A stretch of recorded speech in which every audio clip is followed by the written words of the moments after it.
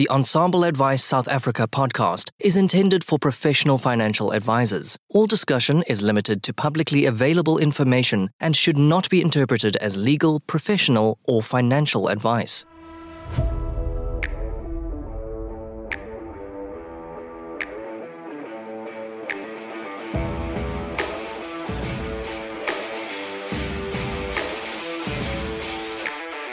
Hi, I'm Louis van der Merwe, Certified Financial Planner. Join me every week where I get to have discussions with global leaders in the financial planning space to help you serve your clients better and run a more efficient financial planning practice. This is the Ensemble Advice South Africa podcast.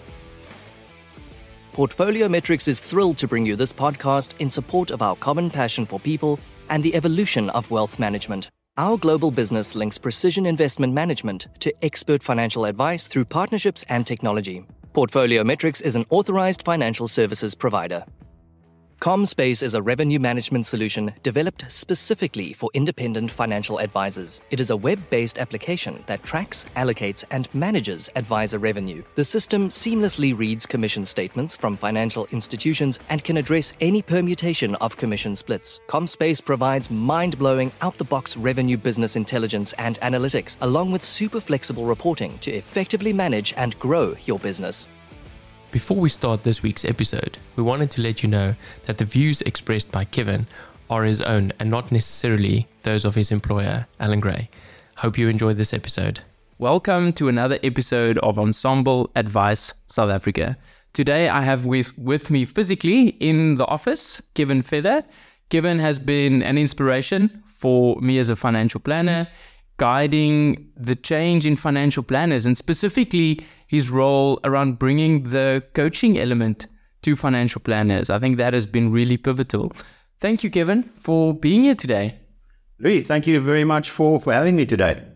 Kevin, you mentioned to me before we started that you've spanned almost 4 decades in financial services, and I look forward to unpacking a little bit of what those 4 decades look like, but also what the next 4 might look like. Don't know about the next 4 decades, but let me reflect on, let's say, the past 38 years in this industry, which really started what was that in 1985 in Bloemfontein, I might add, because I originate from Bloemfontein, and I was an investment advisor at Trust Building Society, which is part of the Trust Bank group. Yes, and I think that was my foray into, dealing with clients, selling product to them, which was, let's say, fixed-term deposits, tax-free deposits. So it was interesting, I think, in that time already, to start connecting and developing relationships with clients. And that was, let's say, nearly a 2-year journey.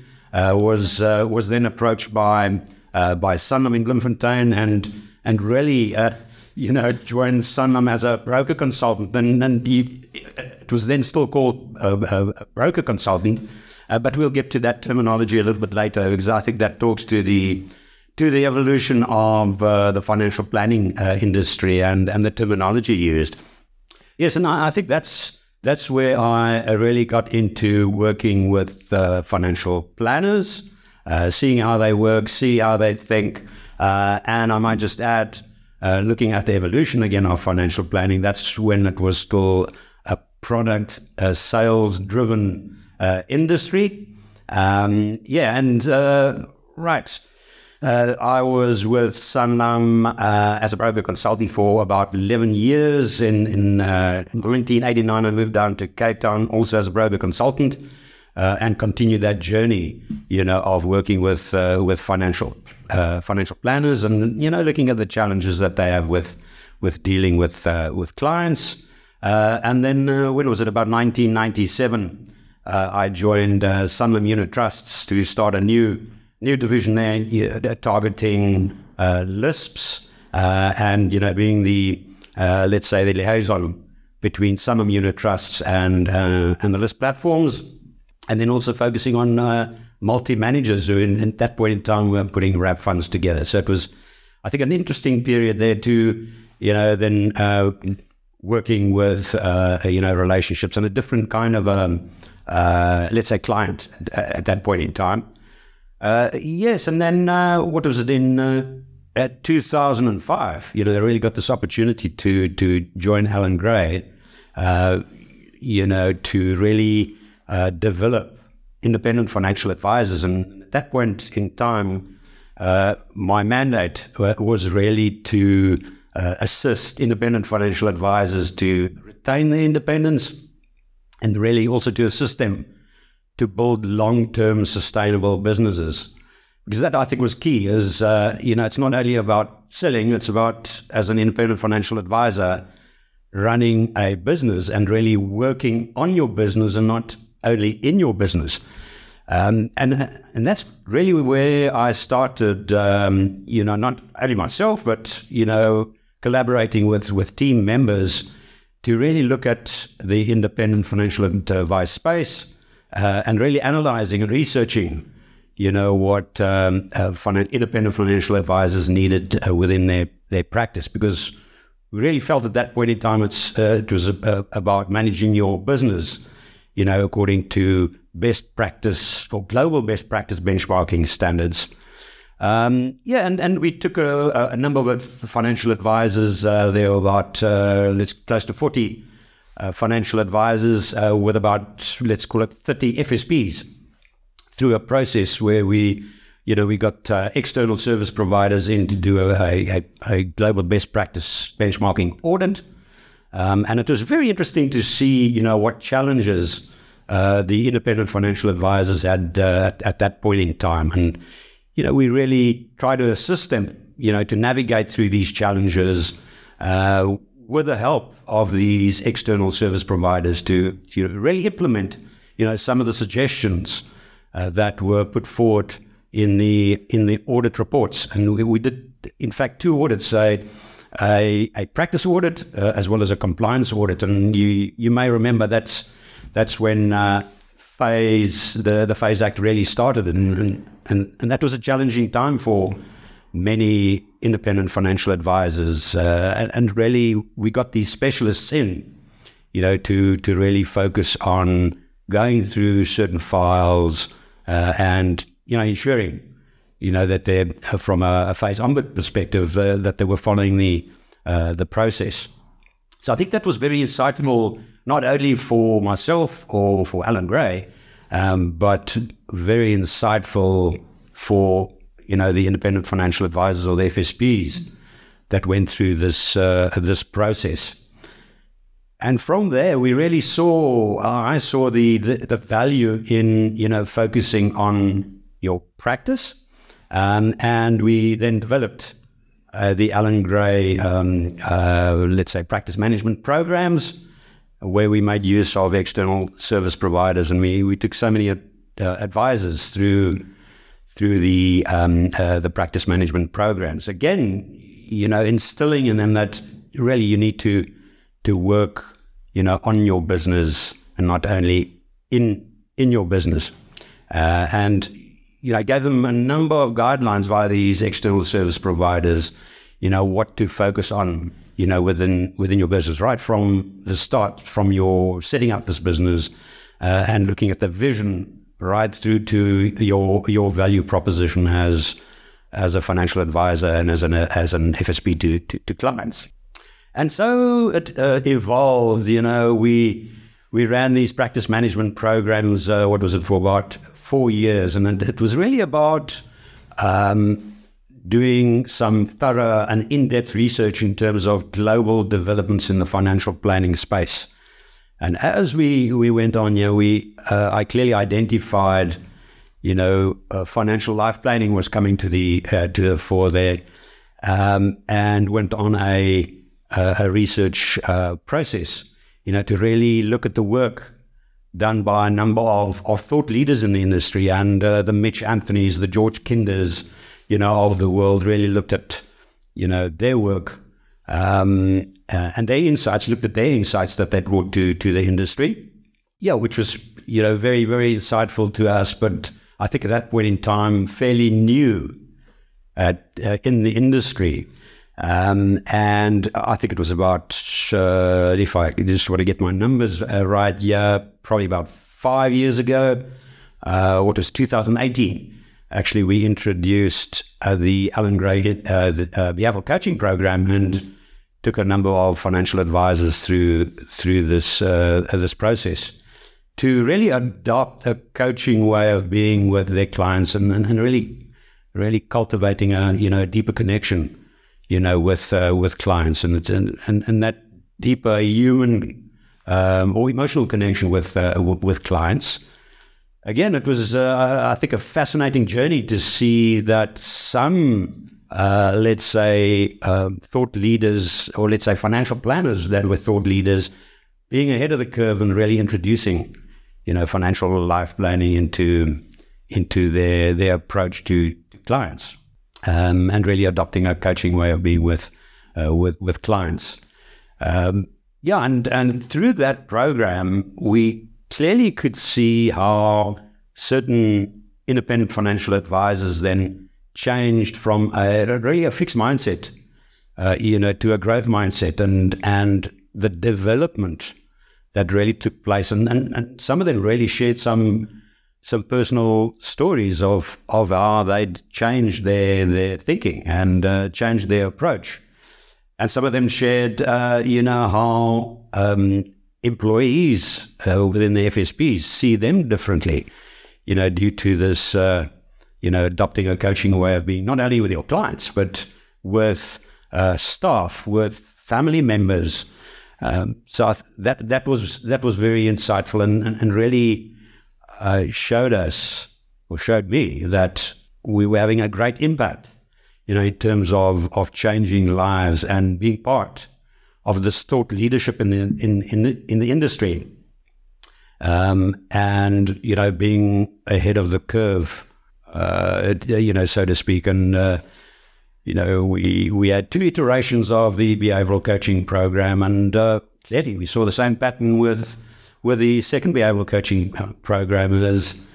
And I think what was fascinating too is, and I think this is a human element, is certain people take longer to really get it. Nothing wrong with that, but as long as you get it and you really evolve and stay ahead of the curve in terms of developments in this industry. So we completed 2 iterations of that, and we took it a step further and did some additional research, and really found that one of the let's say areas of feedback that we got was, we focused on self-development, the development of the financial planner, and you're really adopting a coaching way of being with your client. But how do we integrate this, these learnings into the whole client engagement process so that it's a seamless process from a client engagement perspective?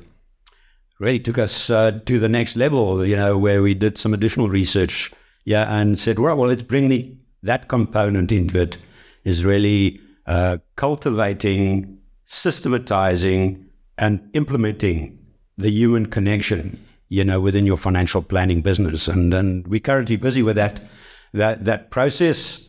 I think over the years, what we've adopted in the evolution of our programs is the principle of action, reflection, and learning. Is you have an action, you really reflect on it, and then you learn from it, and you really adjust. And I think that's a very important principle.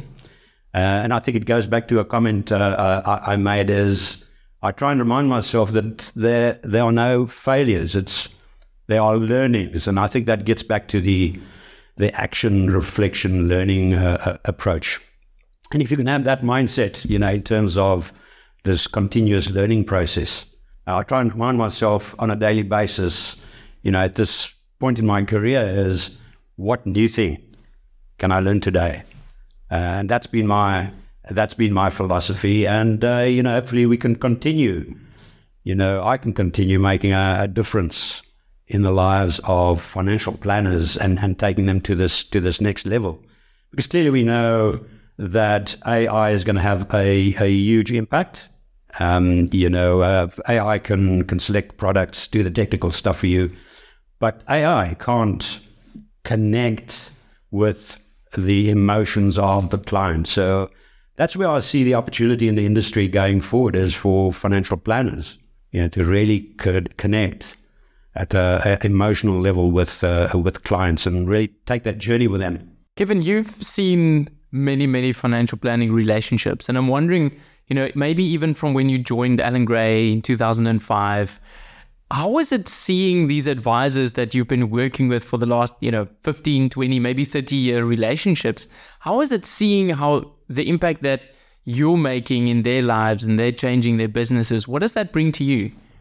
Well, I think it's a great feeling to see that, financial planners or independent financial advisors are really adopting, the principles.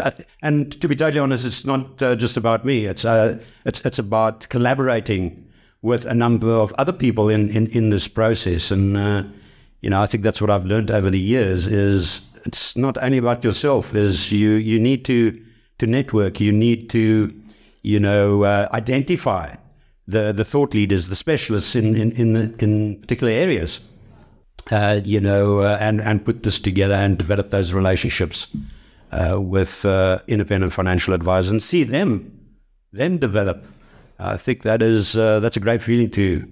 But that's definitely a gift, right? Being able to identify something and say, hey, I think I can package this into a way that financial planners can take action, can reflect, and can learn, because that's one thing we often see. We have all this information, right? Someone once said that if information was the only thing it took, we'd all be millionaires with six packs. So we know it's not just information, right? Then why is it so difficult for us to take action in our businesses when we learn about, we need to involve this? Like, what's your take on that? Yeah, I think it might get back to what I mentioned earlier on, is maybe as humans, we adopt a fixed mindset and really struggle to develop these new neural pathways. And it's really about developing habits. So I think a great read is James Clear's Atomic Habits, which really focuses on, just making these small improvements. And we said that, habits are the compound interest of self-development, and that's really stuck with me. And just making what he says, these 1% changes on a regular basis, which then I think gets you to this compounding effect. And I think he refers to habit stacking as well. So a great read. I read the book as well, and I think another a great read is Growing Greatness by Pepe Murray, which I've read as well. It's again, a recommended reading book. I want to ask you, Kevin, is there any habits that you've incorporated in your life to remain positive and remain motivated? Because you always bring so much energy to conversations. It seems like there's Kevin always shows up to conversations. Like, what is the secret sauce behind those habits in your life? Well, yeah, generally I've always been a positive person. It's clearly about trying to make a difference and, bringing something to the conversation, hopefully something creative, something different to the conversation. And I think one of the principles that came through in the EBL coaching program is really through your questioning and, asking the right questions. Getting the other person to think about this particular scenario. But then again, I think it's so important to ask the right question to get the right answer. And that takes some skill. So I think it's over the years, being on this journey and really listening. I think that's a great principle as well, is we as humans inclined to speak too much and don't listen much. So really developing, that listening skill, because it's not only about me, it's about the other individual as well, and really getting behind their thinking and making them feel important and getting their perspective on a particular scenario. And I think that's the other bit is from a financial advice perspective, it's really about the clients deciding for themselves what is best for them. We're not the experts, or the financial planner is not the expert in their lives. So again, I think it gets back to connecting with the heart and really having these deeper conversations with clients to, really get back to or really understand, their history, their values, their relationship with money. And so that's what I've given you a bit of a long-winded answer here, but it's just really absorbing, through reading, through listening. So I think that's been my philosophy, over the years. I like what you've said there about bringing some creativity, bringing something different to the conversation. And as financial planners running businesses, you get to look from the outside in, and you maybe see the blind spots that we don't have. I want to talk about what that we do have that we can't see. I want to talk about those two things you mentioned within your mandate, right? So helping financial planners to remain independent, yes, and to continue growing their business. Has that become more challenging over the last 18 years? Oh, well, certainly. It's I think from a regulatory perspective, from a legislation perspective, it's quite clear. And most recently, I surveyed a number of independent financial advisors, and one of the issues is the regulation, the increasing compliance costs. And then what does that have an impact on? Yeah, it has an impact on profitability, has downstream consequences. So there are a number of areas that it really touches within your financial advice firm, which you have to be cognizant of. So I think that's a challenge for many independent financial advisors. And is the answer technology? Yes, it most certainly is. To really free up your time, to spend more quality time, developing deeper relationships with your clients and leaving the rest, to technology, hopefully, yeah. Given when I speak to financial planners in Australia or America or Canada, they tell me the same thing. I struggle with regulation, I struggle with profitability, I struggle servicing the smaller clients. Do we feel unique in South Africa with our challenges, or is it just, hey, this is a global challenge that financial planners face? Well, I believe it's a global challenge. I'll give you one example: is succession planning. That's something that's come up on a regular basis, and it's a global phenomenon. It's a global challenge. With the aging IFA, let's say population, if I can call it that. It most certainly is a challenge. And, what's the solution? Yes, bringing younger advisors into your business, which also comes with challenges. It's not a short-term process. It's a long-term process. And however, in saying this, you're not in business for the short term. You're in business for the long term. And succession planning or continuity, what does that really mean? And it means that the business outlives the owner. That's such an important concept. And I think you mentioned earlier how we shouldn't just think in transactions. We should think maybe in decades and relationships. But is that what every financial planner signs up for? Especially someone maybe in their early 20s joining this profession, thinking that, hey, I'm going to make a quick buck and this is going to be not a lot of work. I want to share with you a story before you answer that. I had someone job shadow me this week, and after the end of the day, we did a check-in and we said, how did you find it? And he said, wow, I never knew there's so much to what you do. Once again, until you lift the hood and you actually see what goes on inside a business, inside servicing a client, maybe clients don't appreciate how much we actually do that they do not see. Yeah, I think that's a great point. And, that's what I saw over the years as well.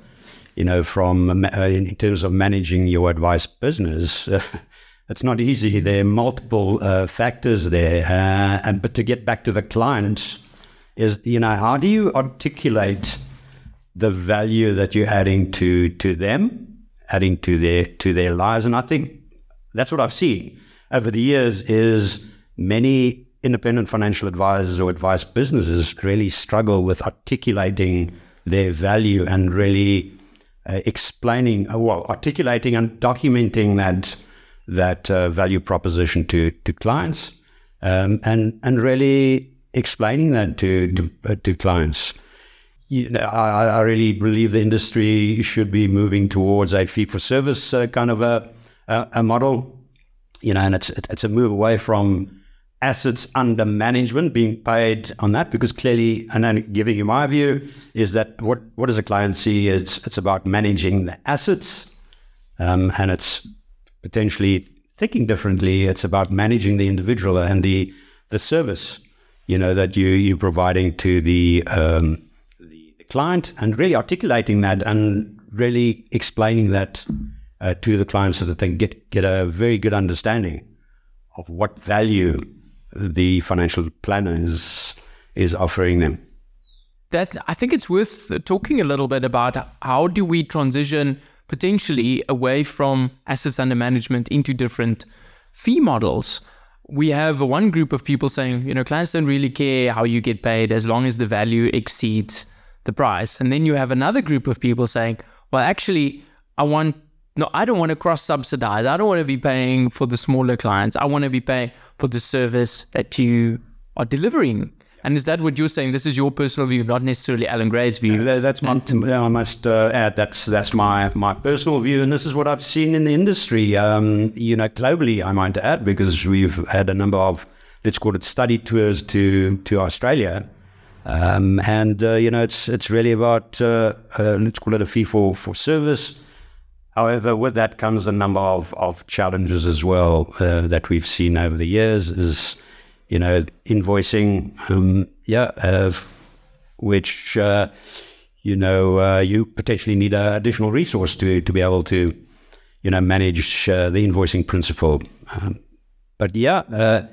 I think it's important to start thinking about that. Is this where the industry's going? If we moving towards, really developing this deeper human connection.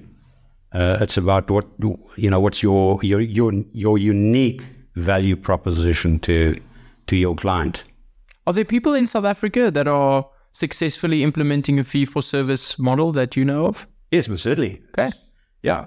So it's not about this can't be done. It's about how do we replicate? It's there. However, I might add, what I've seen over the years is that there's a hybrid model. I haven't seen many advice businesses or let's say independent advice businesses in South Africa that, are purely fee for service. Okay. And yes, I've missed it somewhere, but what I've seen is really a hybrid model. I think it's also sometimes testing a part of your business and say, okay, with Bart, we're going to be doing this. And that's maybe worthwhile talking about how when we think about business management, business planning, it doesn't have to be all for nothing. We don't have to now all of a sudden, villainize assets under management and completely only go the one way. We can start considering some of these alternative options. No, certainly. And I think that's a great point, because what we've seen, or what I've seen, is introducing the fee-for-service model selectively, because they are.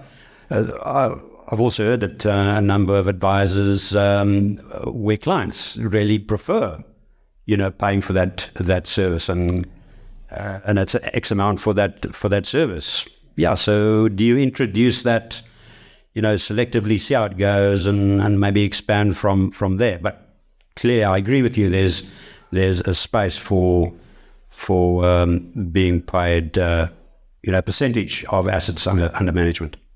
Given apart from the unique value proposition, if you had to step into a financial planning practice and look under the hood and say, okay, the first thing I'm going to look at to check that things are in place, what would that be? If you bought a practice tomorrow and you stepped in and you said, okay, Kevin is now the CEO of Feather Financial Planning, what would that look like? Well, that's a very interesting question, because we did some work on this, let's say, about 5-6 years ago, is what do you look at when buying a financial advice business? And there are multiple factors. Is what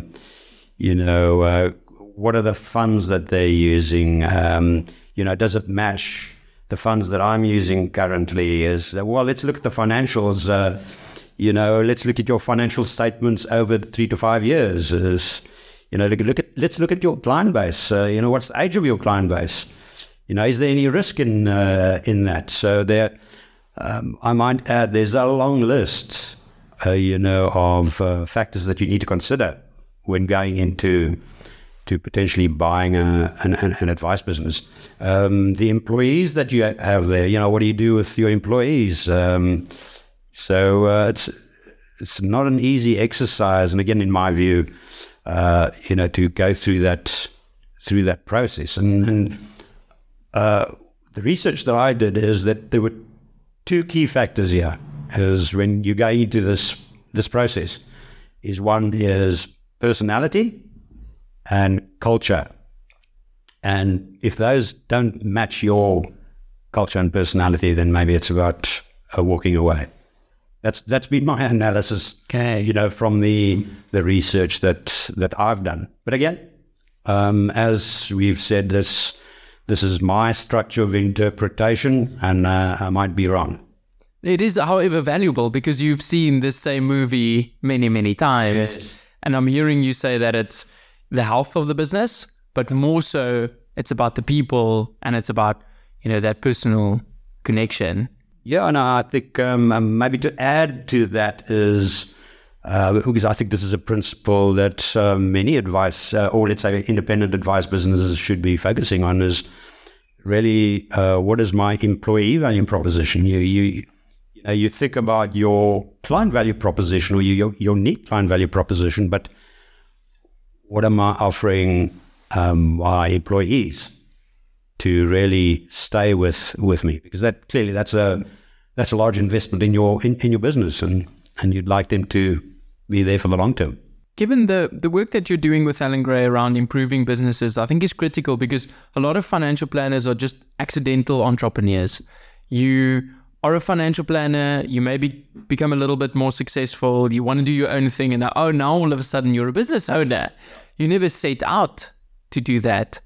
What are you seeing from the businesses that are really growing faster than other businesses? What are they doing, or what kind of people are they employing that would surprise our listeners? Well, surprise, but maybe it's known, but I think it's just about reinforcing it. I think the principle of having a para planner in your advice business, that's one. And I think the other, let's say, principle is having a practice manager or a chief operating officer, for the want of a better word, in the advice business as well, to take that responsibility, away from the advisor, where the advisor can really focus on spending more time with the client, deepening those relationships with the client, and hopefully seeing the business grow from there. To someone to look after the engine and the back part that's driving this business. Definitely, but I think it's really about looking at this from a client engagement process holistically, if that makes sense. Yeah, absolutely. I mean, we're running professional businesses, right? Why does a financial services business have to operate differently than other businesses that run successfully? Well, I think that's an interesting comment around business. And what I've seen over the years is, going back to 2005, 2006, where there were many practices. However, we've seen them evolving, from practice to a business. And really, it's not just earning fees on a monthly basis. You now have introduced salaries into the business. So I think that's a concept, moving or evolving potentially from a practice to a business. However, not saying that there's something wrong with the practice, because many, let's say, independent financial advisors run let's say, lifestyle practices, and they really enjoy that, and they're successful, and nothing wrong with that. But then you find the other one that really wants to grow their business and really develop into a business. I remember in those Rich Dad, Poor Dad books that Robert Kiyosaki always said, if you can't remove yourself from the business, you don't have a business, you're just self-employed. And financial planning can be a great career if you want to be self-employed. Yet there aren't many very big, truly independent businesses where the financial planners, I think, are still actively delivering advice, maybe a handful of them. Do you think that'll change over the next decade? Will we see more solo entrepreneurs, more medium-sized businesses, or more groups, or will the independent become scarce? No, I don't think the independent advice space. Now, again, I'm giving my personal view here that the independent financial advisor is under threat at all. And I think it really gets back to, your unique value proposition as an independent financial advisor. Starting a new independent advice practice or a business, the research we did probably about 8 to 10 years ago is really it takes about 3 to 5 years of capital, or you should have 3 to 5 years of capital to really sustain yourself over that period, to really start building, a client base. So the one solution could be, if you want to start off as a financial planner or an independent financial advisor, is join an independent advice business, and through that learn through this process. I'm so glad that research only came out now, because if I knew that at the time, I probably wouldn't have jumped ship. But that, once again, I think the details in that those are the averages, right? You get people on either sides that might figure out different ways or have existing relationships. Someone might need more. They might need 10 years worth of capital. Most certainly. Well, it clearly depends on, what it costs to run the advice business. Do you think we're seeing too much talk and not enough action when it comes to businesses? You're speaking to practice managers and financial planners all day. Like, are they implementing enough of the things to actually make a difference, or are they so selective that when they implement something, it really moves the needle? I think what I've seen over the years, it's not maybe a big bang approach, but it's focusing on some key things that have been identified, that they need to, let's call it the development areas within the advice business, or development area, and slowly but surely, developing that particular area, and then moving on to the next area.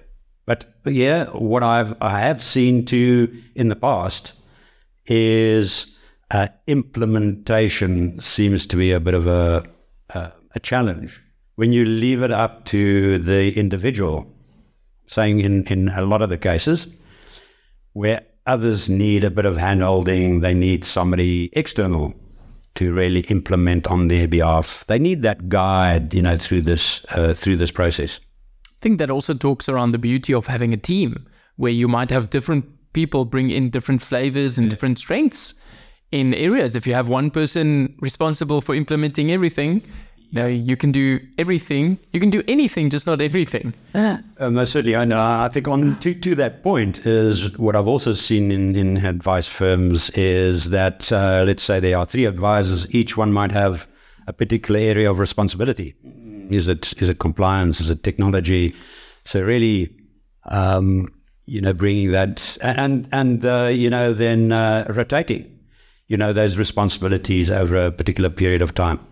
Given we've got the Financial Planning Standards Board that released an updated framework for the skills that a professional financial planner needs to have, and I looked at it yesterday, and the last 2 said tech savviness and emotional intelligence. I was wondering what your thoughts are around the adoption of emotional intelligence around financial planners. Why is it so difficult And why do we think we're sometimes emotionally intelligent when our emotional intelligence might be in the basement? Yeah. Again, I think it's about, really thinking, it's for the financial advisor, really thinking that they know the client, they have a deep understanding of them, but maybe they don't. Again, that's just a general statement. So it's really about, developing those skills.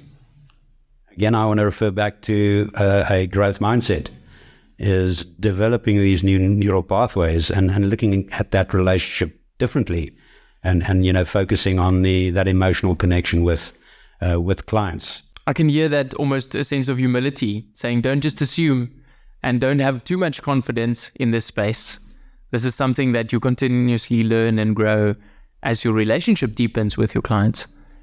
Well, that's what my philosophy too is, or my approach is, show me the person that knows everything, And so I think it's really about constantly, learning through this process, absorbing, and maybe through your networking as well, really trying to find out, soundboarding, some principles with your peers in the industry. And through that process, you're learning as well and making refinements within your own advice firm. So over the last 38 years, you've witnessed a lot of this refining and changes. And was there a point in time where people were a lot more optimistic or a lot more pessimistic about the role of a financial planner? Because it seems like it comes in these waves around, euphoria, or just, it's the end of us all.